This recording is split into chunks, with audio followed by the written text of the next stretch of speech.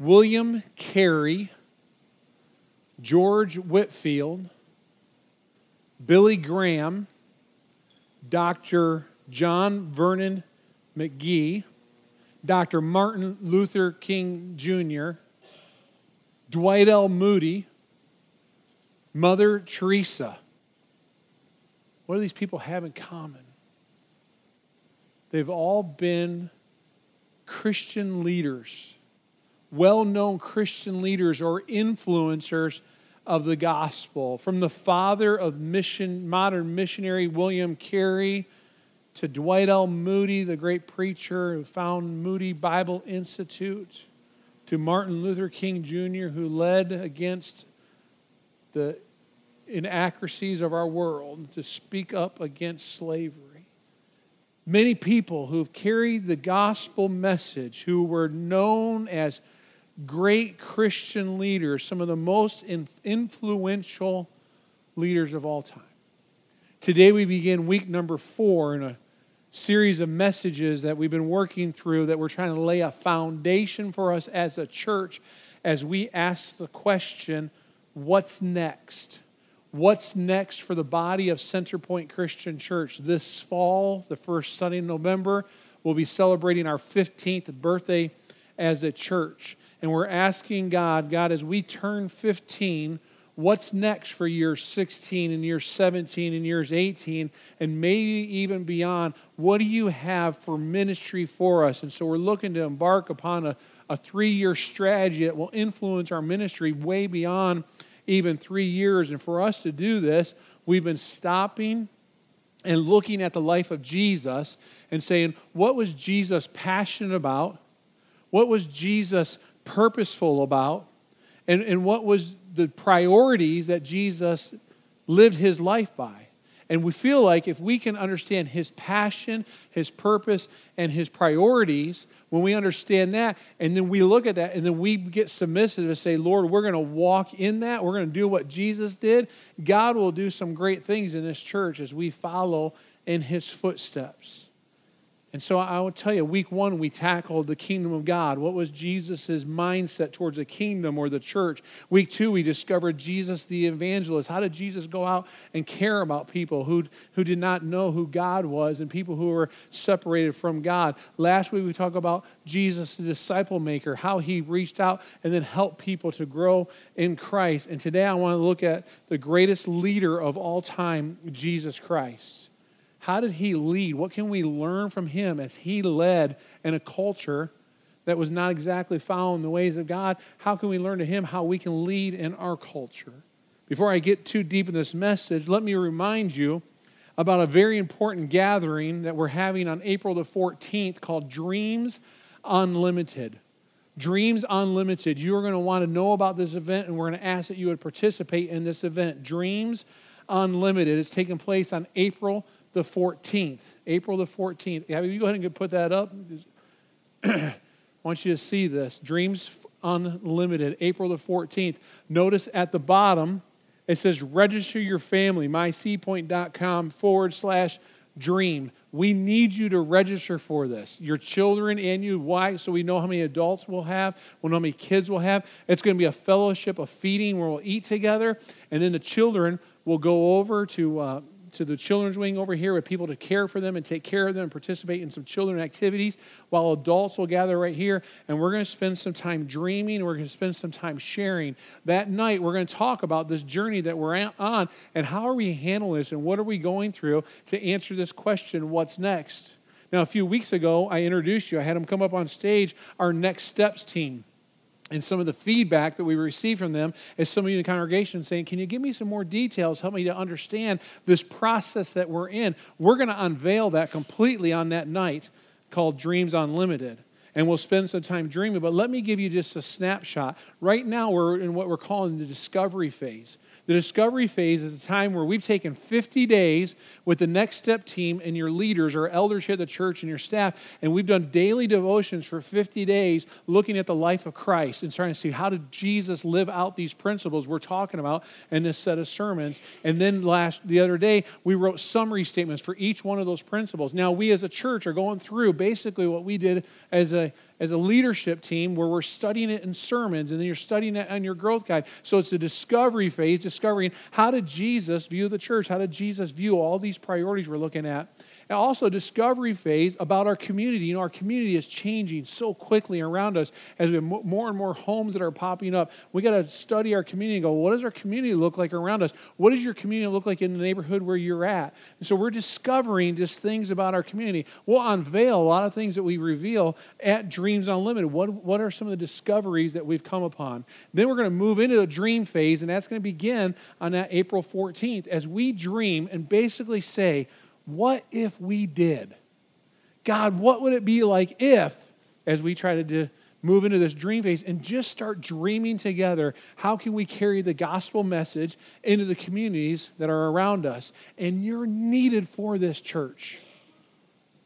We want you to participate in this as we begin this phase. Whether you're a member here, whether you're a regular attender, whether you just come once in a while, we want you to come and say, well, I want to help this church be all that she can be in this community. And so we're going to dream together on that night. We ask you to come. From there, we'll move into the design phase. That'll take place spring into the summertime as we try to lay out and go, okay, where are we moving from here?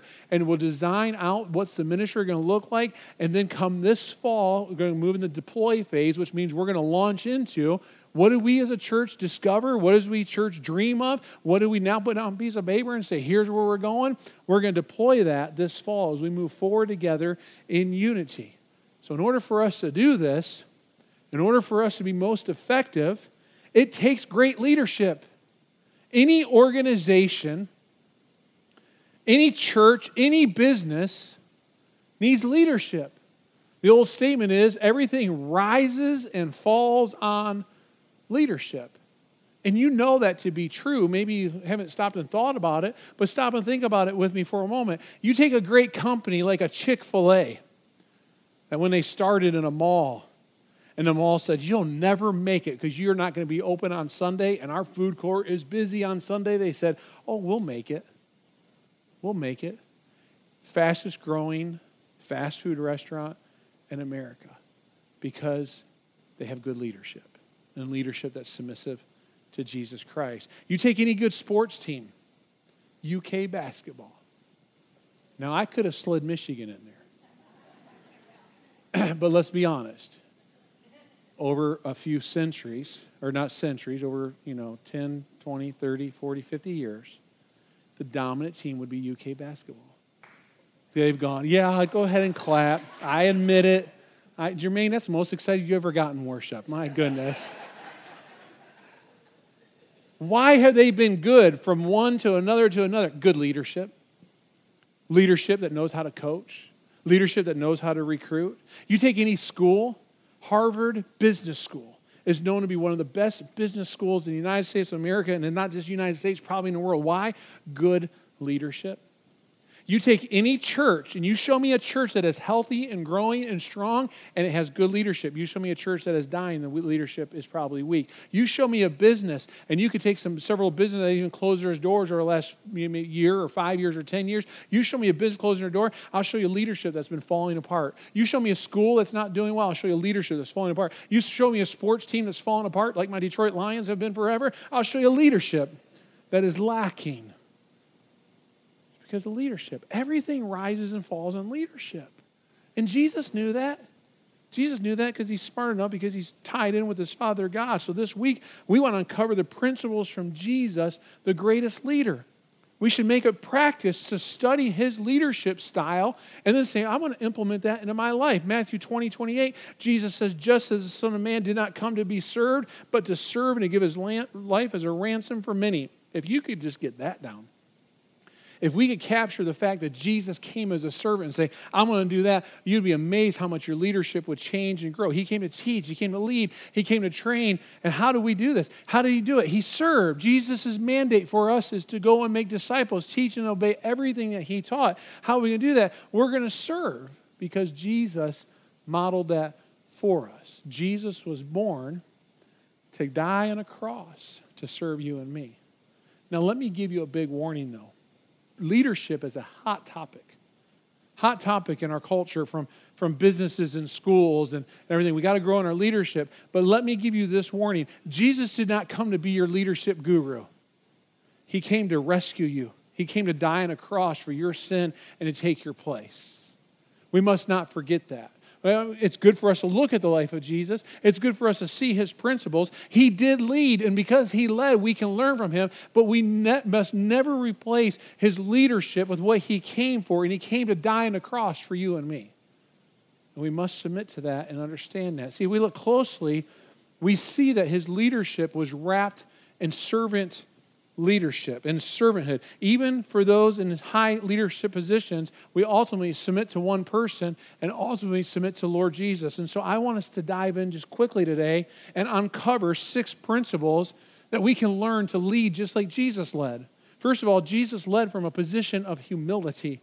Look at Philippians chapter 2. He says, in your relationships with one another, have the same mindset as that of Christ Jesus. So in your relationships, in your marital relationships, in your relationships with your children, your relationships with your coworkers, in your relationship with your neighbors, he says, who being in the very nature God, did not consider equality with God something to be used for his own advantage. Rather, he made himself nothing by taking the very nature of a servant, being made in human likeness and being found in appearance of man. He humbled himself by becoming obedient to death, even death on a cross. In a relationship that he knew was creating with you and me, he humbled himself and said, I'll go to the cross and die. He put himself in a lower position than mankind by dying on a cross.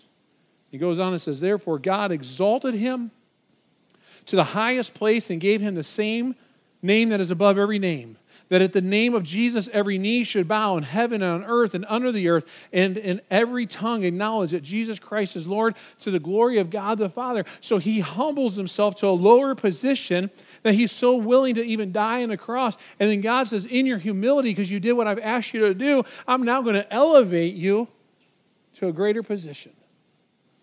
What a lesson in leadership. Sometimes we say, man, I want to be the boss at work, or I want to get this level and grow to this level, and we do everything we can pursue that. What about just choosing a place of humility? What do you need done? I'll do it. Where do you need me to serve? I'll serve. And pray then, God, that God would see that humility and that God would lift you up to positions or to the places that he would have us go, and then that people would see Jesus Christ in you as you serve in humility. Principle number 2 is that Jesus followed his Father's will. John 6:38, Jesus said, for I have come down from heaven not to do my own will, but the one of him who sent me.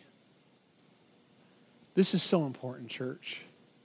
We are not here to live in this life on what I want, on me, myself, and I. We are to be here and to walk in a relationship with God that we say, God, what do you want?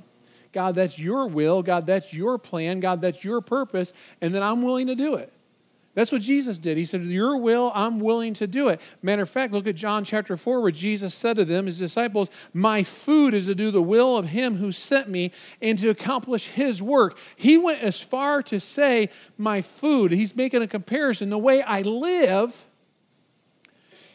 the thing that fills me up, the thing that keeps me going, is to do the will of the Father. We've talked about this several times this year as we looked at Jesus. We looked at it last fall and the life of prayer that Jesus led. And Jesus went off to a quiet place to pray. And Jesus went and talked to his Father, God. And I can imagine some of the conversations. God, where am I going to go next? Dad, what am I going to do? Where do you want me to teach? God, who do you want me to heal? Dad, how are we going to handle this situation? How are we going to handle that situation? And I can imagine Jesus in his flesh as a man having some thoughts, at least thinking about it, and saying, God, are you sure that's the way we should do it? Dad, I don't know if I like that plan. Just as our children will do with us.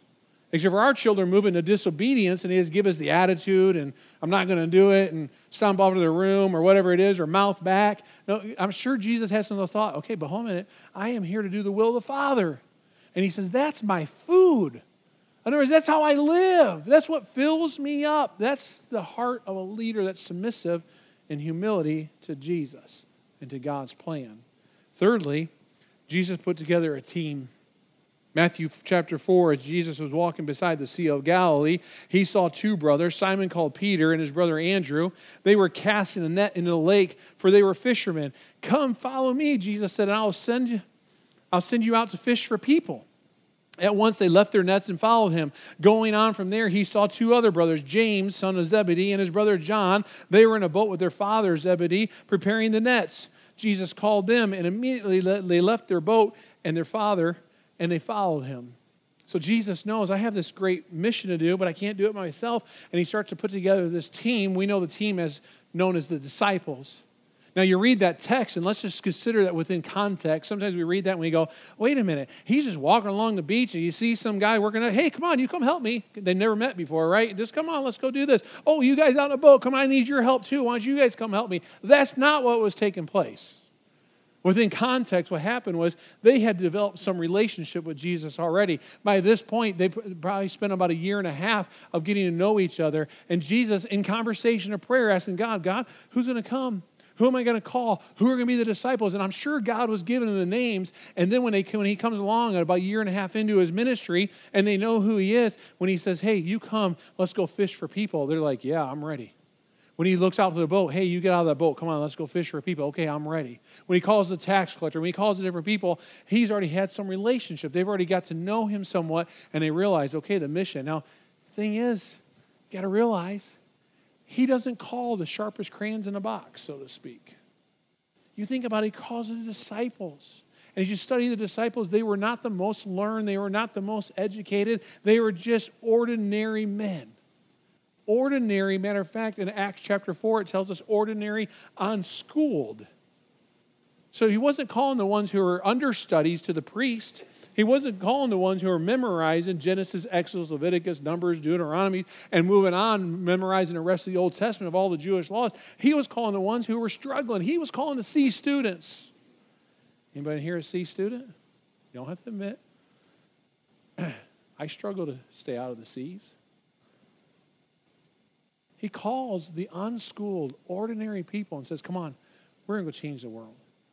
And he builds this team and puts a team together and says, let's go do this together. And so if we are going to do this together, we must build a team. So how are we going to do that? Church, I got you. You understand this. We're a team. You understand that? Right here in this room. Center Point Christian Church, we are a team within a larger team. But we are a team, and we've got to learn our role within the team. We talked about that a few weeks ago, about knowing your spiritual gifts. As we go on this journey in the next few months, we're going to have times to start discovering what's my role, what's my position in the team. Not all of us can be the pitcher as baseball season is getting started, or not all of us can be the point guard, or not all of us can be the center, but all of us have to learn our part on the team, and then we have to fulfill our role on the team. Coolest story that I saw yesterday when I was watching all the highlights and everything about sports. Michigan had their little story about them, and when they arrived at the hotel, of course, because it said Michigan, I stuck around and want to watch it, right, see what they had to say. Well, all the ones who helped the team, all the team managers, they never get on the court and play. So at a hotel, when they show up at a hotel, what they do is they get this big room, and they have to still practice and kind of review. When we're playing this team, here's how they do things. Well, they show that their team managers went into the room where they're at, and they lay down on the floor tape. So they make the free throw lane, and make the free throw where they shoot their free throw, and they put the little couple hashtags on there so they can at least have some positioning. Well, this time the team manager went in there, and they put the three-point arc out there. And then they went, and I don't know how they did it, but somehow they put the logo, March Madness logo, in the middle of the carpet. And they said it took about 4 hours to do all of it. And then up on the wall, they put these basketball hoops. So when all the team players came in and all the coaches, they were overwhelmed and wowed. And they said, this is why our team is so important. It's not just the people on the court, it's the people who are helping us succeed. I mean, it was a cool story about just team unity and how you work together, and every part's important. We are a team, church. And as we go through this journey asking what's next, we're going to be asking you, let's discover what part of the team am I on? Where do I play? What's my role as part of the team? And all of us discover our roles, and all of us know that as we function as a team, then God's church here at Centerpoint gets stronger. But here's the cool thing, is we're not just a team by ourselves. We're a team within God's greater kingdom. Within this huge church, and it's together as Centerpoint, we're going to discover, God, what do you want us to do? How do we carry the message of the gospel right here where you have us planted? And so it's so important that we gather and realize we are a team working together for one purpose. Fourthly, we realize that Jesus was great because he served. Matthew chapter 9, and they came to Capernaum, his disciples.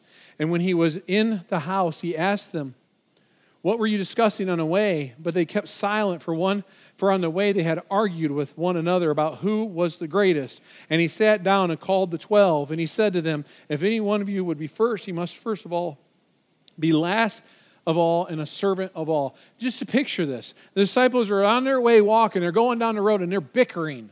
"I'm better than you are," Matthew said. "No, I'm better than you are, James. No, I'm better than you, Thomas, because you have all those doubts and you doubt so much there's no way you're any good." And they're having this argument and they get to the house.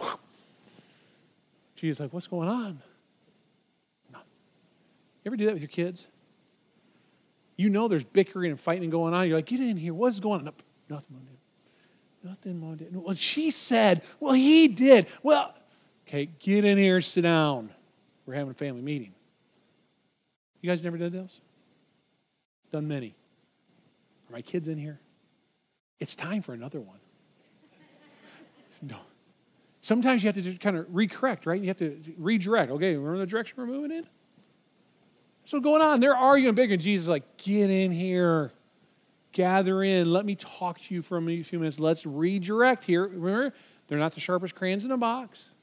So they had to be redirected. They had to be retrained. And he says this in John 13. Or we see in John 13 how he models being the servant, where it says he laid aside his outer garments and taking a towel, tied it around his waist. Then he poured water into a basin and began to wash the disciples' feet and to wipe them with the towel that was wrapped around him. Sets the example of servanthood. It's an example of what that means. Now you read that and you go, "Well, he washed your feet." So let's dig in a little bit deeper. Okay, in that day of time, they didn't have shoes like you and I have today. They couldn't protect their feet from the elements. They wore sandals, and their sandals were really lacking. Like our sandals are pretty fancy nowadays. I went to the store the other day and saw a pair of sandals, $120. Like, sandals? Because, they support you and do all this perfect stuff for you. I don't know what all it is, but, they're supposed to be so great. But sandals, their sandals were like a piece of cardboard with some leather tie on it just so it wouldn't fall off. Something just kind of protect their feet from some of the rocks and some of the things that may cut their feet. Now picture this. When you go to a football game and it's raining outside and you're over at UK and you first go across some blacktop and then you're like, "I got to go across that grass," and then there's all that mud. What are you doing? You're kind of trying to bounce around them, trying not to get your shoes wet. Well, they do that kind of stuff with their feet that are not covered up. Or it's all dusty and dirty outside. They don't have sidewalks to walk on. City of Lexington, as you develop an area, they say, "You got to put a sidewalk out here for people to walk on." So when we built this building, 600 feet of sidewalk, we see people walking that sidewalk about once a month. Seriously. Sit in my office and go, "Yeah, that sidewalk's beautiful, thousands of dollars." Maybe one day when these neighborhoods get built, people will use it. I'm glad we have sidewalks. Aren't you glad we have sidewalks? And as you go on down, one day there'll be sidewalks all the way down. They didn't have that.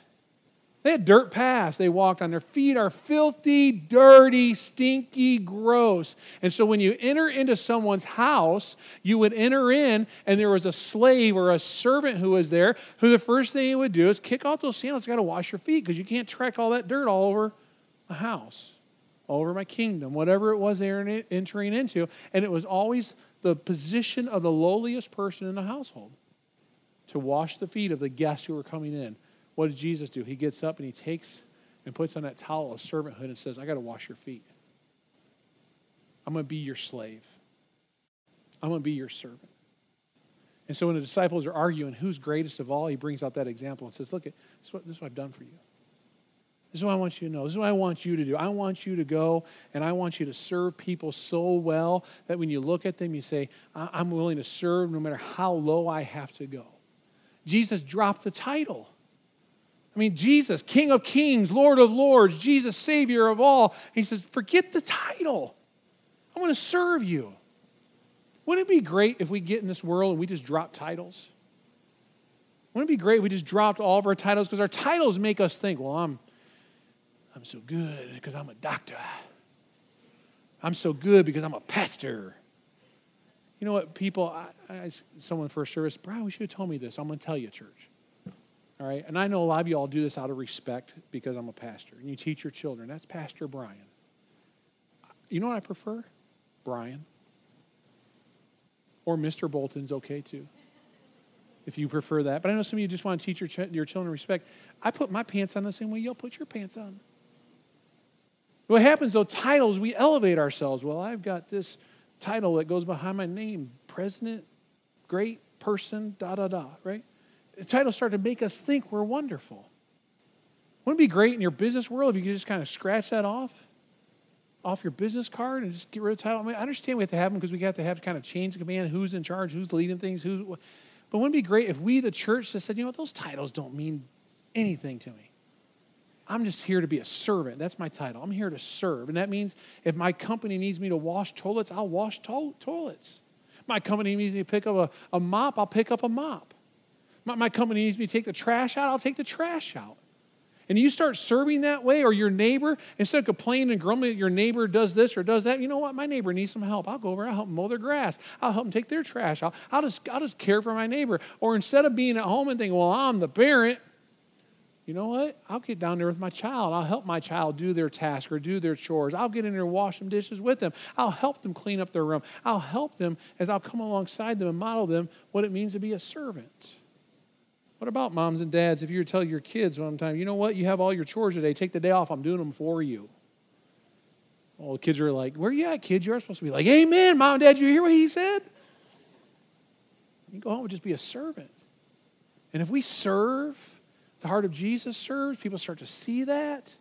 That sets an example of the love of Christ. And so we need to serve as Jesus served. Fifthly, Jesus shared responsibility with his team. Look at Luke chapter 9. And he called the 12 together and gave them power and authority over all demons and to cure diseases. And he sent them out to proclaim the kingdom of God and to heal. Notice what he did here. He first calls the disciples and said, come on, you're going to be my team. We're going to get this thing going. We're going to take God's plan. We're going to put it in action now. You're going to be part of my team. And then he realizes, Jesus knows, listen, I'm only effective right where I'm standing right now, so I can minister to this person right before me. But if I can train up this team and they get sent out, all of a sudden they can preach and they can teach and they can heal. He says he heals all diseases. Not some of them. They were empowered to heal, have power over all the demons and to cure diseases. And he sent them out to what? To proclaim the kingdom of God, that Jesus is Savior of the world. And so he empowered them. Listen, church, ascending church is a healthy church. When the church empowers people to do the works of ministry, that's when a church gets healthy. That's when a church gets most effective. So as we go on this journey asking what's next, we're going to expand our releasing of ministry. We're going to expand our sending. We're looking for people that says, man, I want to serve. Hey, I want to lead. Hey, I want to go here. I hope one day we have stories of people going to be missionaries. We have stories of people going to be preachers and going to be youth ministers, people going into downtown areas and leading ministries that are changing lives around the city of Lexington, because we have to become a sending church where we empower people and say, you go do it. You go make it happen. And so much of our world today, we look at the professionals. Well, what's the pastor doing? Well, what's the elders doing? That's their job. It's not. Doing kingdom work is the life of the church as a team, the ministryhood, the ministry of all believers. And lastly, Jesus made the mission clear. Made the mission clear. I could have started with this one. I decided to finish with it. We've been talking about this every single week. Matthew 28, and Jesus came and said to them, all authority in heaven and on earth has been given to me. In other words, he's saying, listen, God's given me the authority. Go, therefore, and make disciples of all nations, baptizing in the name of the Father, the Son, and the Holy Spirit, and teaching them to observe or obey all that I've commanded you. And behold, I am with you always to the very end of the age. He gave them the mission. Here's what we're doing, guys. Here's what we're doing, disciples. You are going to go into all the world. And that mission has been passed on from one generation to another generation to another generation. And it lies in our lap now. In 2019, as the church of 2019, that mission lies in our lap. And one day, when those who follow behind us, what kind of stories will be told about us and how well we carried our mission? How well we picked it up and passed the baton on to the next generation? You know, we're in the middle of March Madness. I know not everyone's not excited about March Madness. I mean, like brackets, I don't care, turn it off. But it captures a lot of people's minds this time of the year. You know, they have a mission. It's called to win the championship. You know when they started thinking about that mission? Like last July. Last July, as they started entering on the courts when it was hot outside and sweaty outside, and if you've been in gyms, they get nasty hot in the middle of summer, they started talking about our mission. Let's win. Let's win our conference as part of the mission. Let's go on beyond winning our conference, and now let's make it to the big dance. And let's win the big dance. Let's win March Madness. Why? So that our name will be put down in the record book. So we'll get the big trophy. We'll take and bring it home. We'll be able to get the nice big fat rings. We'll be able to say to people, look, we won the championship back in 1989, or we won the championship in 2019. A story to pass on to your kids, a story to pass on to your grandkids, a story that will just go on, that you're the champions. That's their mission. Truth be told, it'll all fade away. It'll all be nothing. We have a mission to help people who don't know God, to come in a relationship with God. One way I like to say it, we have a mission to rescue people who have a destiny going towards hell to bring them to heaven.